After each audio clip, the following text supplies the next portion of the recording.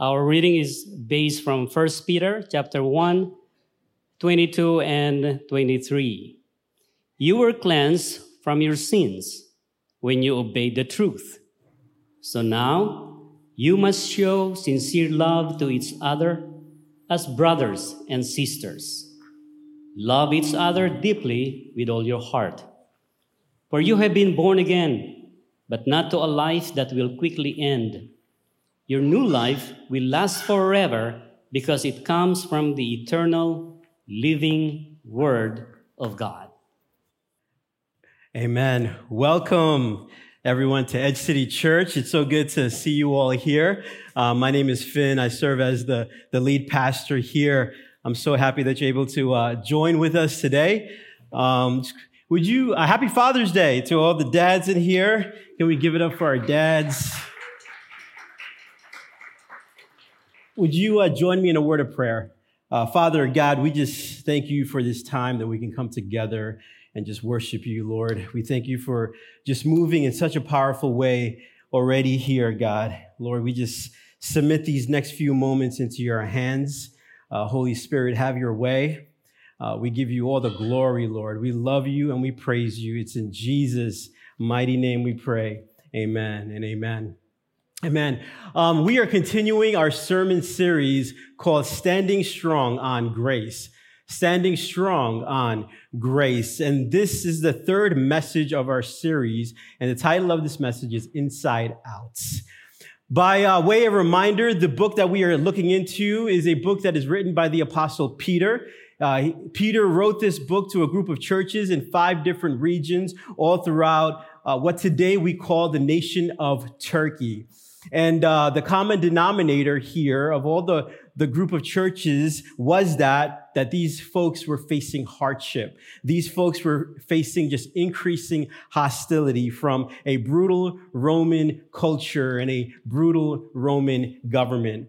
And so the Apostle Peter writes this letter to them to encourage them to stand strong on grace, to walk with Jesus and not to succumb to the pressures of the opposition, but to stand strong on grace. And this right here is an incredibly just important and fitting book for us in our day and in our culture as well, when things were just so tumultuous, right? The last 15 months, to really remind us not to lose the standing on the strong foundation on Jesus Christ. And so while it's very clear that in chapter 5, as I mentioned 2 weeks ago, he says this, I write this letter to you to encourage you that what is happening all around you is God's grace. Stand strong in that grace. So while he's talking about how to engage with this hostile and secular culture, he doesn't actually just start there in the logic of his letter. So it's very clear, right? The purpose of this letter is he starts by reminding them of who Jesus is and what Jesus has done for them. And it starts with this vertical access, right? Reminding them of the riches and the treasures that we have in Christ Jesus, our Lord. And I spoke about this 2 weeks ago. And then last week we were talking about, well, what does it look like to live in response to God's graciousness? Right? And we were talking about it is to respond in holiness. It is to be set apart, to respond and honor God who loves us. And so this week, what we're going to do is we're going to talk about the church, right? He's going to talk about how we treat one another in here, in the local church. And then finally, Peter's like, he's going to say, now, here's how you conduct yourself to a hostile and a dark world out there. And so I want you to know that Peter is not beating around the bush here, okay? He's not waiting a little bit to say hard things. He's actually just laying out the logical foundation for the way that we ought to think about how to just engage in this world. So he's saying first, we need to think of it like a concentric circle. Like we need to be rooted in the gospel. We need to live our lives just in holiness and just devoted to God. And we need to treat each other, right? The local church, we need to treat each other well. And then when we get all of that figured out, maybe, just maybe, we can have a witness with a dark world that is out there. But if we can't get it right in here, we're going to have our lunch eaten out there, right? So begin inside. Begin inside. So I want to start with an illustration. For those of you who don't know, our church, we started to play softball, and, we're kind of like, we played 2 games already, and we're having such a good time on Sunday evenings. If you want to know more information, if you want to play, please see Jason on that. So last Sunday we were playing, and I was talking to one of the guys, and we ended up talking about just March Madness. And we started talking about the Loyola Ramblers of Chicago. I don't know if you guys remember the story of Loyola of Chicago back in 2018. For those of you who may not know, Loyola of Chicago was a team of underwhelming talent from a school that virtually no one has heard of, until that tournament. You may recall their biggest fan. I don't know if you guys remember their biggest fan. It was Sister Jean. Sister Jean, I don't know if that rings a bell, but Sister Jean was this 96-year-old nun. And she was all over the place, like all over the media. And this woman was the team's chaplain. She became the team's champion. And, she was kind of like the team mascot as well. She was just all over the press.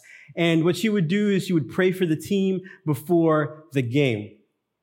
Anyway, that year, the Ramblers had an unusually successful season. And they went on to the NCAA tournament as the 11th seed, and they went on to upset number 9 Kansas, number 7 Nevada, number 6 Miami, and number 3 Tennessee on their way to the Final Four tournament. And so people were wondering, who would have ever thought that the Final Four that year would have been Kansas, Villanova, Michigan, and the Loyola of Chicago Ramblers. Although their streak was finally stopped by Michigan, their historic run is now considered one of the greatest Cinderella stories of all time in March Madness history. Now, sports analysts and writers and commentators almost all credit the success of this little nobody team from nowhere, not to their amazing star players, not to their flashy talent, but actually, it was the opposite of that. They credit it to their humility and their cohesiveness as a team. They said that the reason that they won out there against giant opposition is because that they humbly deferred to one another. It was an unusual mix of just exceedingly low egos that was on that team, a commitment toward team unity and winning as a team. I say all of that to say this. I think that that's what Peter is telling those early Christians and also us today. That the way that we're going to make it through out there, the trials and the persecution in the outside world actually starts with the way that we humbly love and serve one another in here. If we can't get it right in the church, we are never going to have a witness out in the world. And then I think about the last year and a half, right? And just think this is such a timely word for us, Edge City. I mean, if we could just be honest for a moment, during that time, right, as we kind of turn on the evening news, to me, it kind of looks like a Halloween horror movie than it does of a recap of the world events throughout the day that we have experienced, right? I mean, people were just at odds. Temper was so high. Divisiveness was rampant. No one agrees on anything. And as I think that, every thinking Christian should be trying to process well, Lord Jesus, how in the world are we going to respond to everything that is going out there, right? That is out there this past year and a half. When we think about, how do we respond to this virus, right? With the vaccine and now everyone just coming out again. Do we still have to be cautious, right? With COVID or some type of mutation of it? Like some people would say, well, hey, this is still a cataclysmic global pandemic. While others would say, nah, this is just a absolute political scam-demic, right? And I talk to and I get emails from both sides, right? Very strongly worded. What are the news sources? Should we even trust them? What are the right sources that we can go to as we all come back out again? And those are just okay questions to ask, but Peter's letter today serves as a reminder, right? That more importantly than getting everything right in the world out there is how we treat one another right here in the church, right? It's not to say that those things are not important out there, that we, engage in all the issues and all the policies and all the politics and everything else. But it is to say that if we win out there, but if we lose in here, that we have not won anything at all. Because on that last day, when we stand before the Lord Jesus Christ, we are not going to give an account on where we stood on politicians, where we stood on politics, where we stood on mass mandates, or any of that. But we will stand before the Lord and give an account on how we treated one another in here. How we treated our brothers and sisters. How we treated the sons and the daughters of the Lord.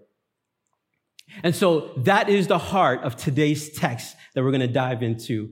And I am trusting that Jesus is going to use this text right here to just shape our minds, shape our hearts, to really love one another well in this community, right? And so today we got 7 verses and Peter has these 3 imperatives, 3 commands, 3 things that he implores Christians to do in this cultural movement that we find ourselves. And those 3 commands will serve as our 3 points today. And the 3 commands are this. Number 1, that we love one another in community. Number 2, that we remove sins that destroy community. And number 3, we crave spiritual nourishment that feeds community. So here are our 3 points for today. So point number 1 is this. Point number 1 is we love one another in community. And I know what some of you are thinking, well, that's rocket science, Finn. Good stuff. Yeah, we are diving into the deep waters right now, right? Love one another in community. So let's look at what Peter says here, starting in chapter 1, verse 22. This is what he says. Having purified your soul. Okay, so the assumption here is that we have been made clean, right? That you know that you need to clean your car, you need to clean your laundry, you need to clean your dishes. You also need to clean your soul. How? How do we do that? By your obedience to the truth, right? In this context here, what is that, right? What is obedience to the truth?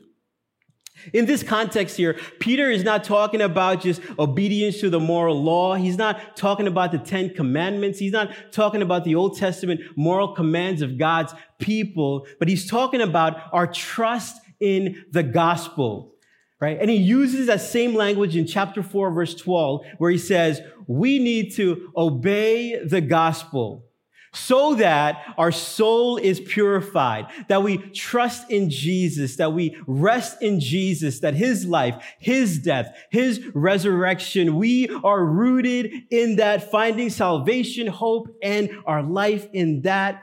And having done that, he says this next, for a sincere brotherly love, right? All of that prefaced to give us the first imperative of our command: love one another earnestly from a pure heart.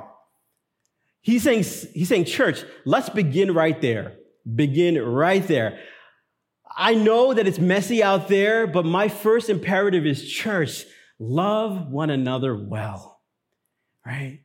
He says earnestly, from a pure heart. He's like saying, listen, I'm not talking about the fluffy stuff. I'm not talking about casual niceties. I'm not talking about a two-faced love where we smile and we wave on Sundays, but then we think ill on Mondays. But he's talking about, the gritty stuff. That's what I'm talking about. Church, love one another earnestly, right? That means sincerely, from a pure heart. The heart that has experienced the love of Jesus and showing the love of Jesus toward one another, right? And this is especially powerful coming from a guy like Peter, right? You guys remember the story of Peter? Peter was the one that was in the room when Jesus said, a new commandment I give to you, right? That you would love one another, right? He heard it right from the mouth of the incarnate God, Jesus Christ. Peter was the one who was there in the upper room as Jesus knelt down and Jesus washed the foot of his disciples, even Peter's, when he knew that he was going to deny him shortly right after.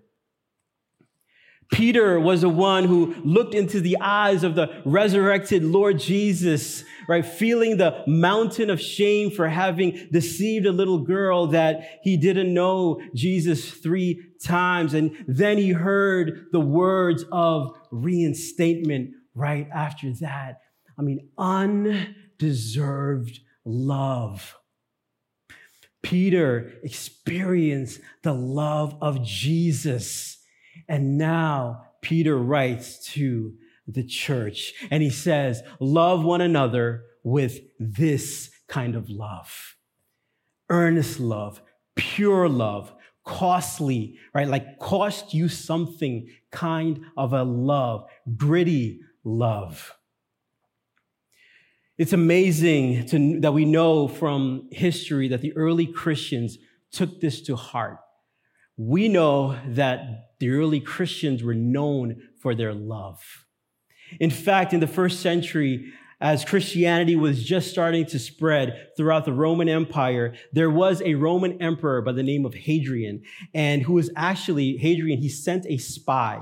And he felt particularly threatened by this new group of people that were just a growing people that called themselves Little Christ or Christians, right? Where we get the word Christians. And he says, are these guys are a threat, right? So he sends a spy by the name of Aristides. And he sends him and he says, you know what, Aristides, I want you to go figure everything out that you can learn about these people, about these little Christians. And I want you to come back and I want you to let me know what in the world is going out there, right?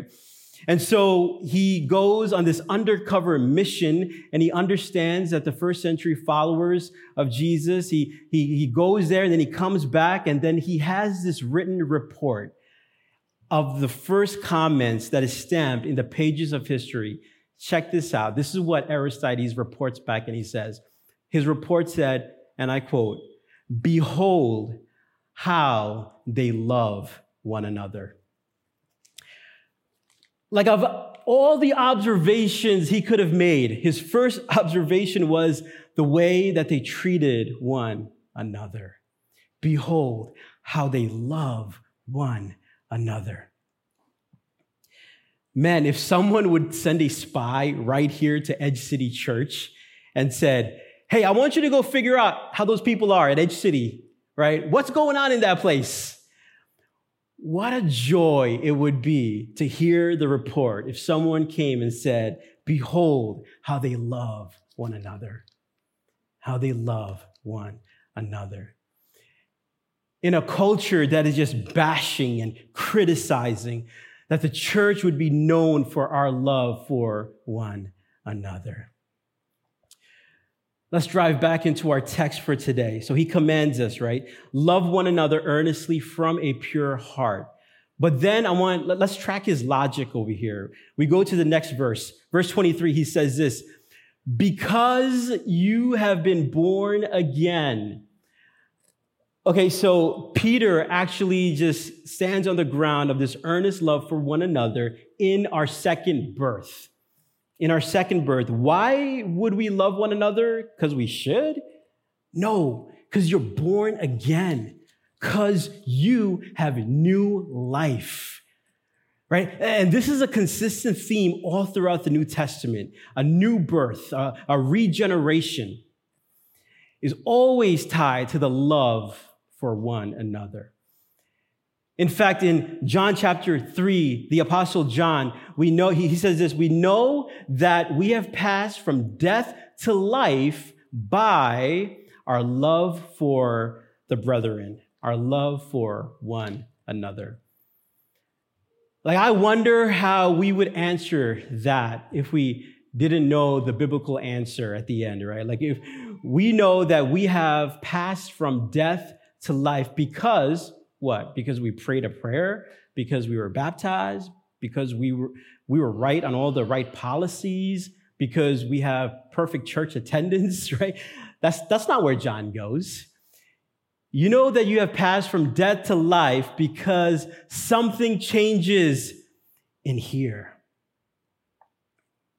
Because something changes in here, you actually have love for your brothers and your sisters, that we become our Father's children, that we are brothers and sisters, that we know that we are born again because of our love for one another. And because we love one another, we know that we are born again.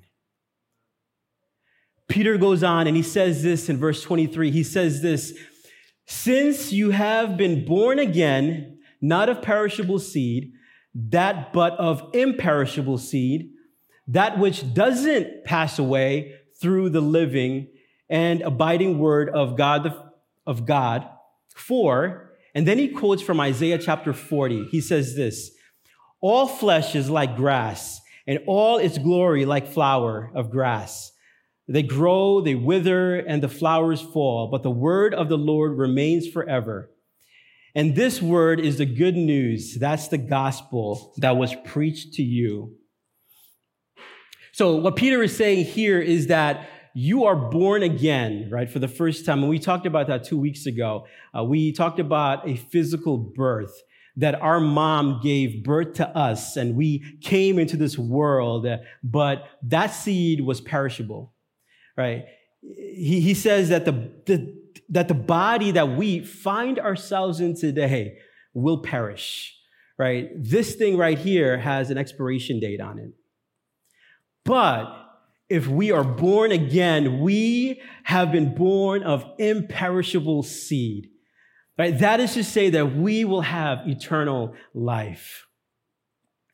Now, why is Peter bringing that up right now, right? Here's what he's saying. If you guys cannot figure it out how to love each other, right, out here, in here, then it's going to be an awkward eternity. Right? Like, if you hadn't been born again, this would not be such a priority. You can treat each other however way that you want, because in a few years, we're going to die, right? And then this will all be behind us. And he's saying this is not the issue for the church, because the gospel, you have been born of imperishable seed, right? That whole program there, it culminates in this big dinner feast that we see later. And so if you have beef with your fellow brother or sister, it's going to be a really awkward dinner table at the wedding feast of the Lamb. Because you're going to say like, hey, pass the bread. I hate that dude, right? I mean, it's like we're going to be together for like 22 billion years. We got to figure this all out. And so Peter's saying, hey, guys, let's figure this out right now. Because if we can't win out, if we can't win out there, we can't get along in here, then, he's saying, come on, we need to just step in there, not just get along, but then he goes deeper. He goes deeper into that. He goes to love one another earnestly, right? He's talking about a sincere kind of a love. Now, that doesn't leave us with this command that says, well, you guys go get yourselves figured out and start to love one another well. He actually gives us two very practical, just tactical ways to kind of how we can grow in this earnest and pure-hearted love for one another. And those two practical ways are the next points that we're going to dive into. So our first practical way to love one another well is this. First, in a sense, he's saying this. He's saying, remove sins that destroy community. Remove sins that destroy community. So the first way that we love one another well, he's saying, there's some stuff that we need to get rid of, right? That's actually going to play off very, very well. So let's look at chapter 2, verse 1. This is what he says. So put away all malice, all deceit, all hypocrisy, all envy, all slander. The word right there is put away. Put away. In the original language, the word in that moment to take off is to, it's kind of like just take off a garment, take off your shoes when you come into a house, come into your home. It's to put away. The language here is to take something off and to put it away. And so Peter's way of saying this is, hey, there's some things before you were born again, right? There were some things that you wore. There's some things that the people of God, that the world wears, and it's like very comfortable for them to wear. And they're okay with it, and that's fine.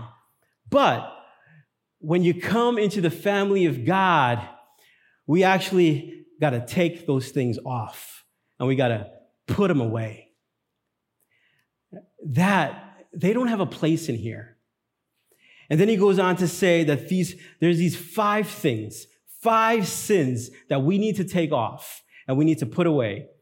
And you might say, well, you know what? Why just 5? Isn't there like more? I mean, isn't it true that all Christian life should be of repentance and, that we are, not saved we're not saved by our obedience, by how we obey, but, because we are saved we through Jesus, what Jesus has done on the cross. Shouldn't we just take off all sins?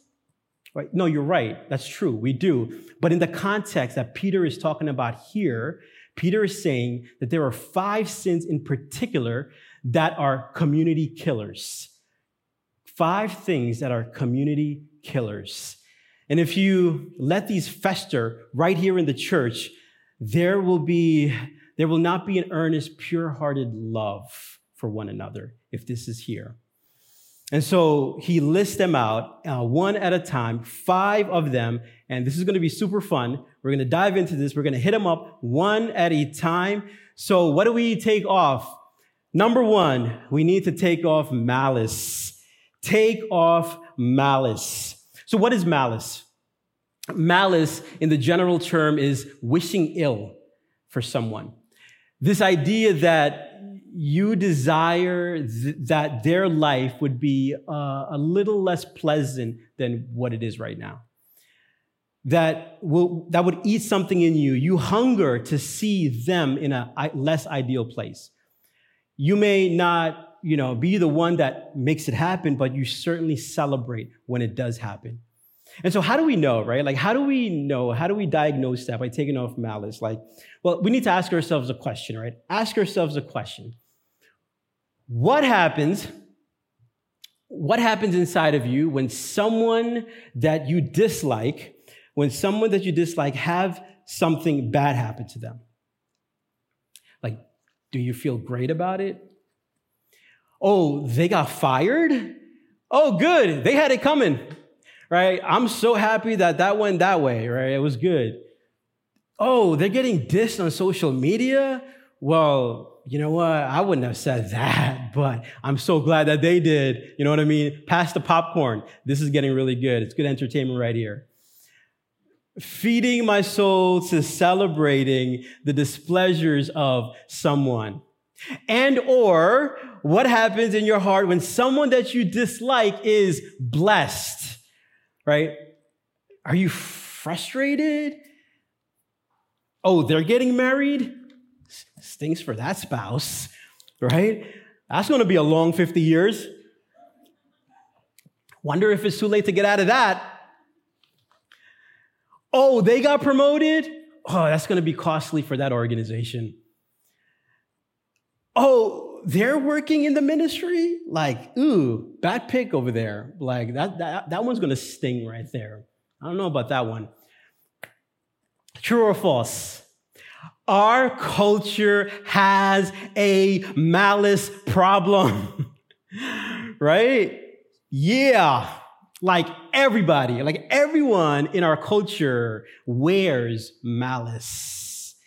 It's like they wear malice like a winter coat in February in Canada, right? This thing is everywhere. This thing happens in politics all the time, doesn't it? Like, think about a few months ago.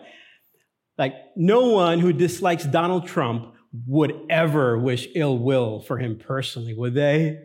No. No one who disliked President Biden would wish ill will for him personally, would they? No. Because there's no malice in our culture. Oh, yes, there is. Malice is everywhere. But Peter's saying, hey, listen, you used to play that game. You used to do that. That used to be you, but you are born again now. So take malice, which will kill the church. Take it off. It's a community killer. Take it off and put it away. The next one that he talks about deceit. So what is deceit? Deceit is telling a particular truth that is skewing the facts, that is filling a certain narrative. It is taking the details and arranging them in a way that's pointing the worst possible light. So thank God there is no deceit anywhere, right, in our culture. Like, that's all God, right? Like, if you ever go on social media, you watch the news in the evening and you just sat through a master class of deceit right there. Like, deceit is the native tongue of our culture. It's all around us, but that does not belong in the church. Brothers and sisters, we have been saved by the truth. We ought to be people of the truth. We speak the truth. We believe the truth. We read the truth. We proclaim the truth. We don't paint caricatures of imposing sides and arrange details that would fit our own narrative. We take deceit, which will kill the church. We take it off and we put it away. It talks about malice. It talks about deceit. And the third one it talks about is hypocrisy. All right, hypocrisy. What is hypocrisy? Hypocrisy is a lack of sincerity. It's a fakeness, right? It's just inconsistency in the way that we act and we treat others. Now, let me clarify this, okay? Biblically speaking, when the Bible speaks to, when it talks about hypocrisy, I would say that the common cultural vernacular definition of hypocrisy that we have is wrong, okay? Because usually a non-believer would say hypocrisy is something like this, okay? Like they would say this, and I quote, I hate Christians, right? Those people drive me nuts. Those church people, they're a bunch of hypocrites, right? Because they go to church on Sundays and they're all worshipy Jesus, right? They're like, but I know that those people are just a bunch of messed up sinners, just like everybody else. What a bunch of do-goody hypocrites. Okay, to that, let me say this, right? Being messy and a sinful people and going to church is not hypocrisy. It's actually called wisdom, right? It's called a good life decision. That same argument applied somewhere else would sound something like this. Oh, I can't stand hospitals, right? They're supposed to be all about promoting health, but everyone in that place is just a sick mess. You bunch of hypocrites, right? Well, track your logic right there, right? That's kind of the way that it works. Ironically, remember, to the point before, Peter tells us to put away deceit, right? But did Peter not deceive a little girl 3 times denying Jesus? So was Peter not deceptive? Absolutely. Peter was the king of deception. So is Peter not a hypocrite? Well, not in this context. You know why? Because he was forgiven for his sins. He was seeking repentance of his sins in an ongoing way so it doesn't kill the church. You see, hypocrisy is not going to church and worshiping Jesus as a sinner. It's going to church and worshiping Jesus and pretending that we're not sinners. That is hypocrisy. It's not Jesus, church, and my Bible study, and I have sin.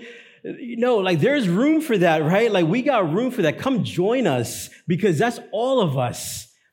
Where there is no room is church, my Bible study, come to my community group, and I pretend that I have no sin. That's the hypocrisy that Peter is talking about here. Right? That's rampant in our world.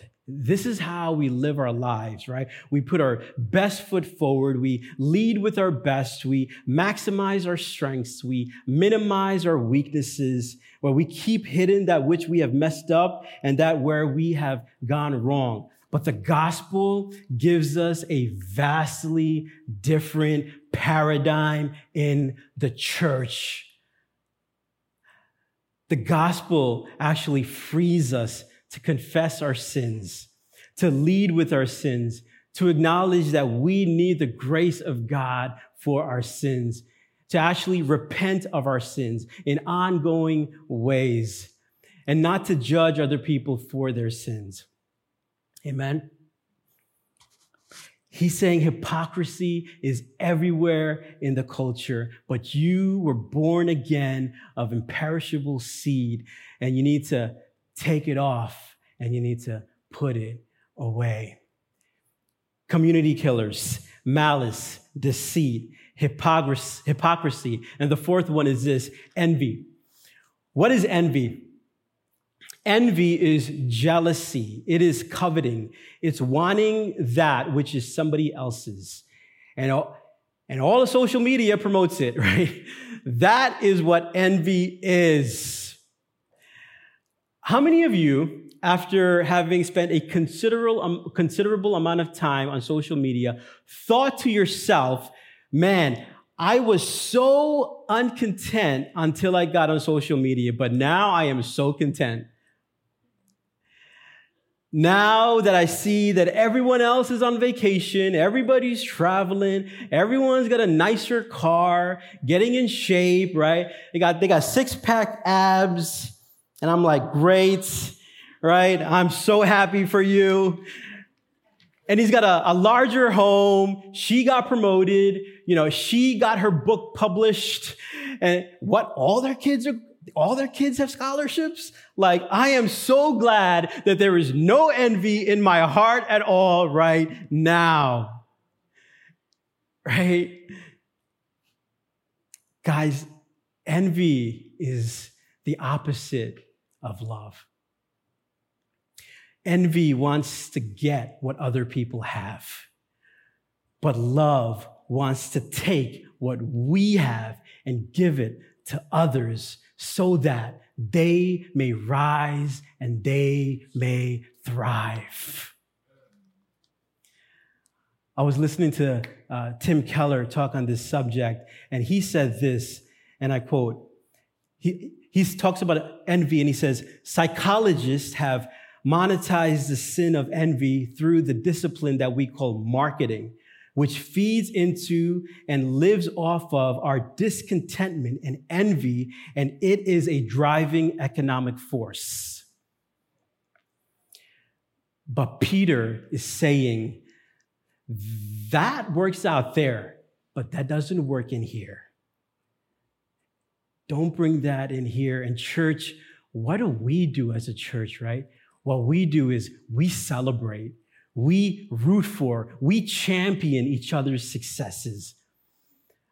Not only that, but we lay down our lives like Jesus laid down his life for us so that people might thrive and people might succeed. And Peter's saying, man, you want to kill the church? Just be envious. But you are born again, right? We come into the church, we take envy off, which will kill the church, and we put it away. The fifth and the final one for today is, the last one is this slander. What is slander? All right, slander is hurtful and harmful speech that dishonors others. It's spreading gossip, it's taking shots, it's tearing others down that disagree with us. It's talking about somebody rather than talking to someone. But that never happens in our culture, right? Like, we see that everywhere in our culture, especially these past 15 months. Here's what I noticed the past year and a half. It's okay to disagree with someone on what you think of policies and politics and this whole pandemic, right? But the worldly culture has been saying, that's not enough. You got to go for the throat. You can't disagree with a particular side. You have to outright despise them. That's how it works here. In fact, I found that if you do not slander or gossip or publicly disparage the other side, people on your own side will question your own loyalty to the side that you're on. That's been our cultural climate these past 15 months that we're coming out of, right? Supposedly. Peter's saying, hey, Christian, it's rampant out there. It has no place in the church. But unfortunately, gossip and slander may be the most acceptable sins in the church. You know what we don't have in the church? We really don't have a stealing problem, right? Like, let me give you an example, okay? If someone put a $20 bill in the offering basket and we passed it and they pushed it in, but not all the way, and it kind of stuck out a little bit, like, I would bet you another $20 that $20 is going to make its way at the bottom of the offering basket. You know, why? Because somebody else is going to push it in. They're not going to pull it out. They're not going to steal it, right? They're going to push it in. But that is the same good-hearted and honest people that would push it in, who would not hesitate to slander a dear brother or sister who disagrees with them. Who wouldn't hesitate not to start gossip, but would definitely spread gossip, at least in the form of a question, right? Like, a question like this. Hey, did you hear that church A is X, Y, and Z? I mean, I don't know if it's true. I just heard, I'm just saying, something like that. But, I heard something about that church. Like, gossip is an atomic bomb. It is incredibly toxic, and it can crush the healthiest of churches. And did you know something? Did you know that the devil loves it? The devil loves that. Do you know what the devil's name is? His name is Satan. And do you know what Satan means? Satan means slanderer, accuser, right? That's his name right there. I am convinced that the devil has been on a full pedal assault in our culture the last 15 months. And so how many of you think that he might be taking shots at the local church for the witness of Jesus Christ as well? Right? And so should we not be on guard? Right? Do you know what his favorite tool is? It's in his name, slanderer. He would love to slander us, our fellow believers, right? And gossip about the local church. And Peter is saying, listen, they're community killers. You can't love one another earnestly from a pure heart and not take off slander. It just doesn't work that way. And so he's saying slander is rampant in our culture, but brothers and sisters, you are born again of imperishable seeds. Take that slander, which will kill your church. Take the slander, take it off, and put it away. And that's Peter's list right there, right? Peter's list of community killers. Okay, so we're done with that. Anybody else feeling conviction like I am right now, right? Like, there's a few of us that's really convicted by what I said, including me. Like for me, right, I think about my sins, and I had to kind of like assess my heart, and I put myself under the text before I preached the text. And so it dawned on me that my sins are like guacamole, like Chuck E. Cheese for me, right? Like these sins are here. There's certain sins for me, I just largely overcome. I overcame it. Like they will never be behind me probably, but like I kind of killed it, and I gotta, keep those sins in check, bring it to the Lord all the time. But it's not popping up anymore regularly, right? These are not those sins, right? These are the sins that I actively fight. I know many people have said, "Oh, Finn, you're so patient, and I haven't seen you angry or anything." Like, as I assess my heart, I get angry, and listen, there's moments when I get angry, and I just want to shoot out that email, and I want to say some words, and I want to slander, and I'm like, "Oh, God, no, Jesus, no!" Like, this does not honor you, right? I think I killed that one, and then all of a sudden, boop, here comes envy. And envy comes in, and I'm scrolling on Facebook, and I'm like, this is horrible. Jesus, fix my eyes on you. And then all of a sudden, hypocrisy bumps this way, comes my way, and it's like all of a sudden, I'm like holier than thou, right? And well, for me and for the other sinners that raise their hands in the room, like for all 5 of us that are here, can I just encourage us with the gospel, right? This text doesn't only convict us, but it points us to the good news of Jesus Christ. Let me ask you, who is the one that is blameless in all of these 5 categories? It's Jesus. It's Jesus. Jesus had haters. Jesus had enemies. He did ministry with a price on his head. Like Jesus was gossiped about. He was mocked. He was maligned. He was misunderstood, and he was flat out lied about. But never once did he play that game. He didn't put any of that stuff on. Right? Jesus took shots, but what did he do? He prayed for his enemies. And then Jesus went to the cross to die for your sins and my sins. And he took the malice, right? Of our deceit, of all the hypocrisy and all the envy and all the slander. Why? So that you and I would be forgiven and that we will be set free. Praise God.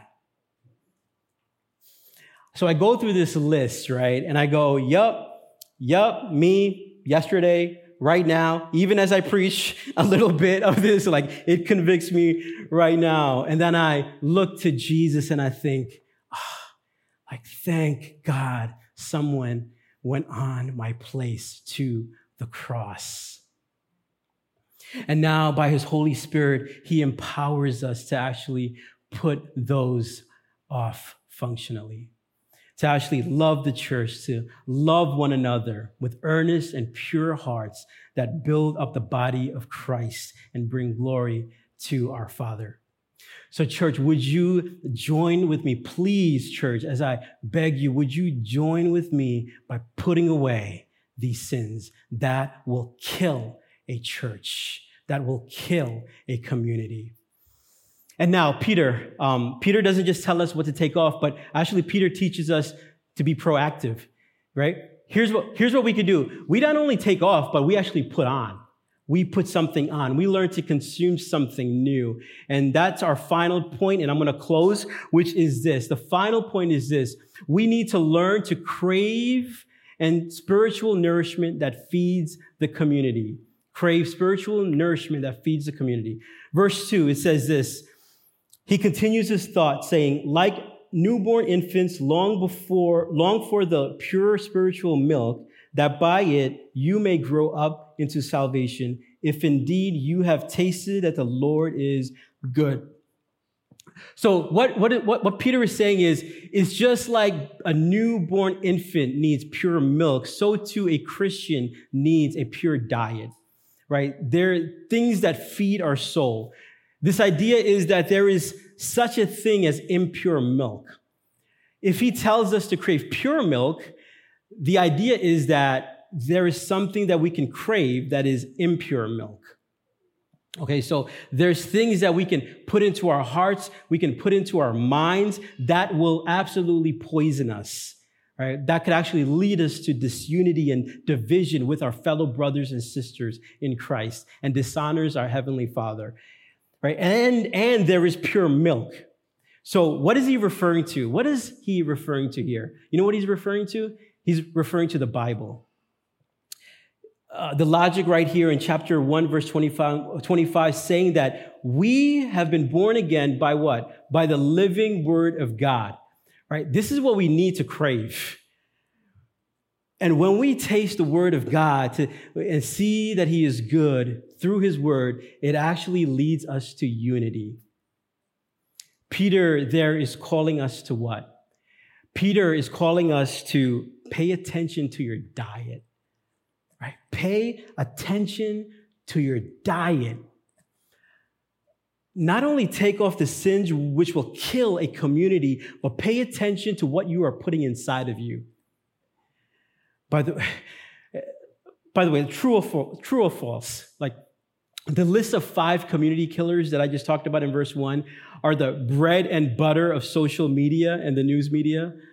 Right? Like, I am convinced that Facebook is like the Greek word for just light everything on fire, right? Like, I'm not hating on Facebook. Listen, I'm on it. I'm on social media, and I'm not saying all social media is bad, okay? And all news commentary on social media is bad.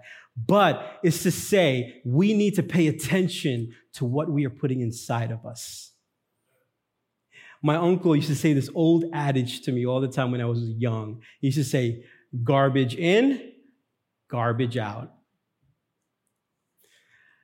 If we listen to divisive, hateful, non-Christian rhetoric all day long, like what do you think is going to come out of us?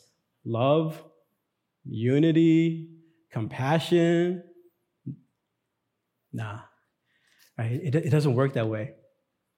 So Peter's saying, listen, not only put away those things, but pay attention to what you are putting inside of you, because out of the overflow of the heart, the mouth will speak. What are you feeding your heart with? A very practical way that we can assess, just very practically, right? This question, let me ask all of us today, right? So the question is this. Last week, did we spend more time on social media, consuming the news media, sports, entertainment, or consuming the Word of God? Oh. And if you're like, well, Finn, I'm not really sure. You know who will be sure? Like our phone. All we got to do is go to our setting on our phone. There's a little thing called a time tracker, and that thing will tell you the truth. Your phone will tell you the truth. Like everything, that's like the only thing, right, on your phone that will probably tell you the truth, because it's your time tracker, because everything else has an angle to it. But that time tracker will tell you the truth. And let me tell you, listen, nothing has been like more convicting to me than the last 5 years than my time tracker on my cell phone. And Peter is saying, man, long for spiritual milk. If you're feeding yourself junk, and you wonder why you are not loving, why you are not compassionate, and why you are just divisive toward other Christians, well, check your diet. Check your diet. Like if I woke up this morning, right, and I ate a bowl of cereal that included some battery acid, some batteries, and some transition fluid, and I'm preaching here, and I'm telling you, like, I don't feel very good right now. Man, maybe it's because of what I put in my body a few hours ago, right? And that's what Peter is saying. Put in good things. Why? because the Bible is feeding our soul. It is pure spiritual milk that leads you to honor God and to one another in the present around us. And Peter's telling us, hey, what we need to do is we need to discipline our palate, right? He doesn't just say read your Bible, but actually learn to want to read it. Learn to want to read it. Like, you need to redefine your palate, right? Like the things that you crave.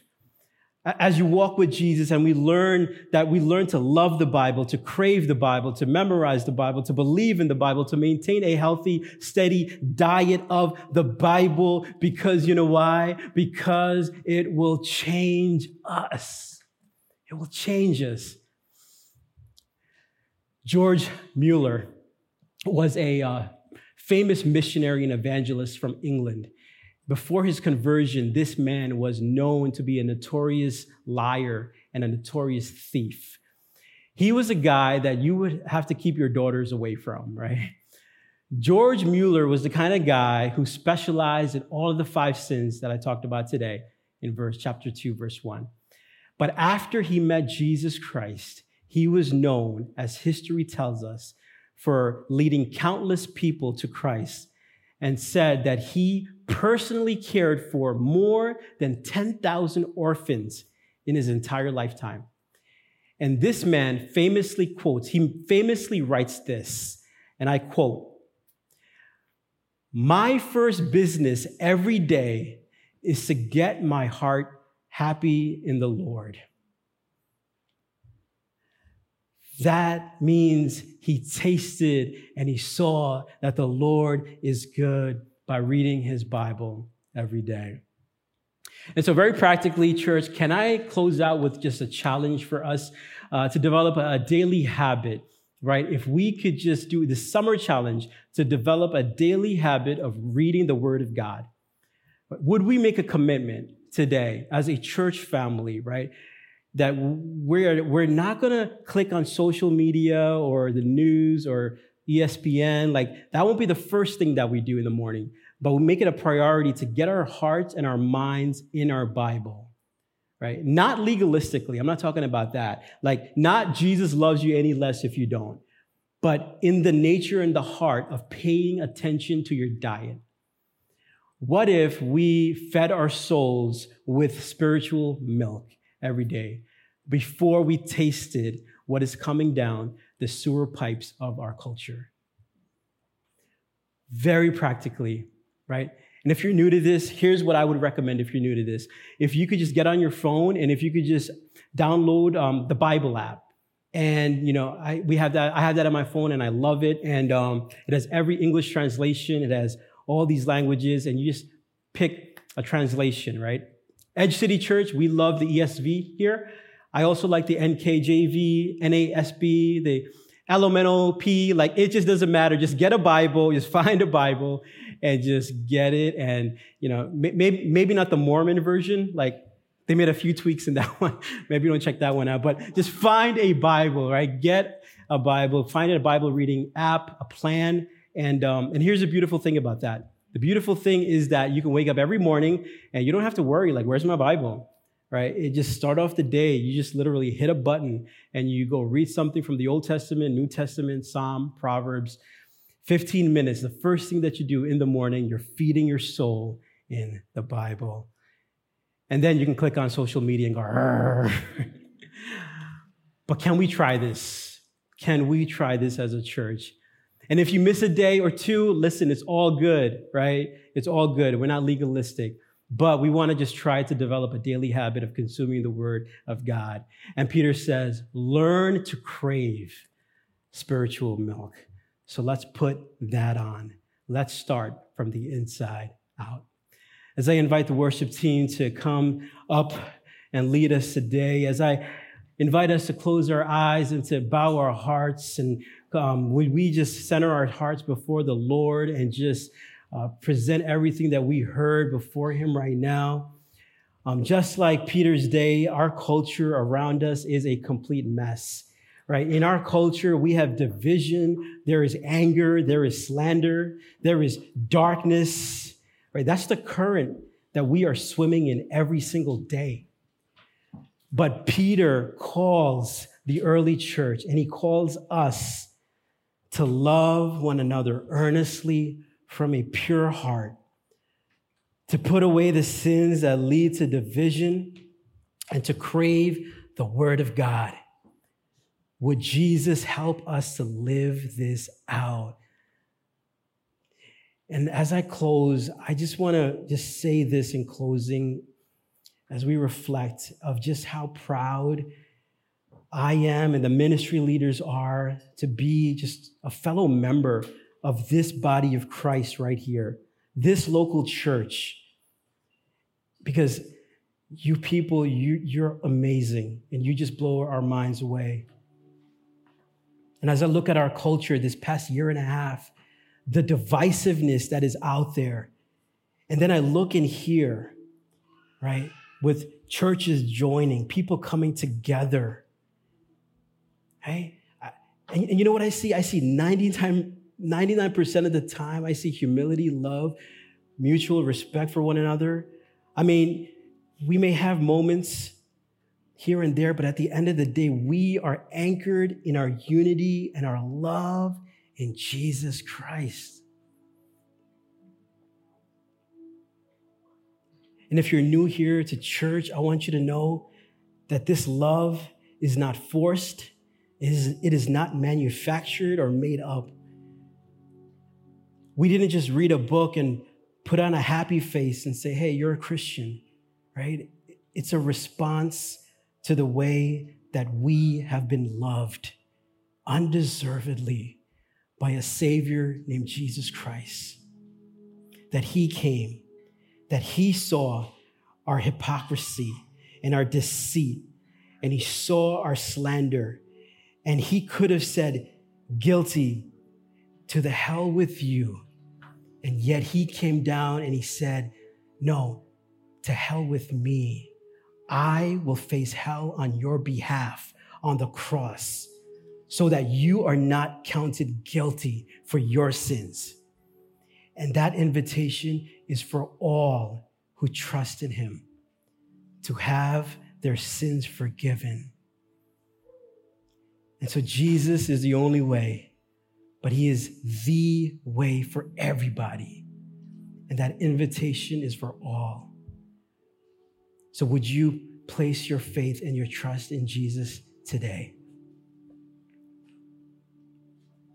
If you have already placed your faith in Jesus, just be reminded of this good gospel, that on your best days and on your worst days, the blood of Jesus still covers you.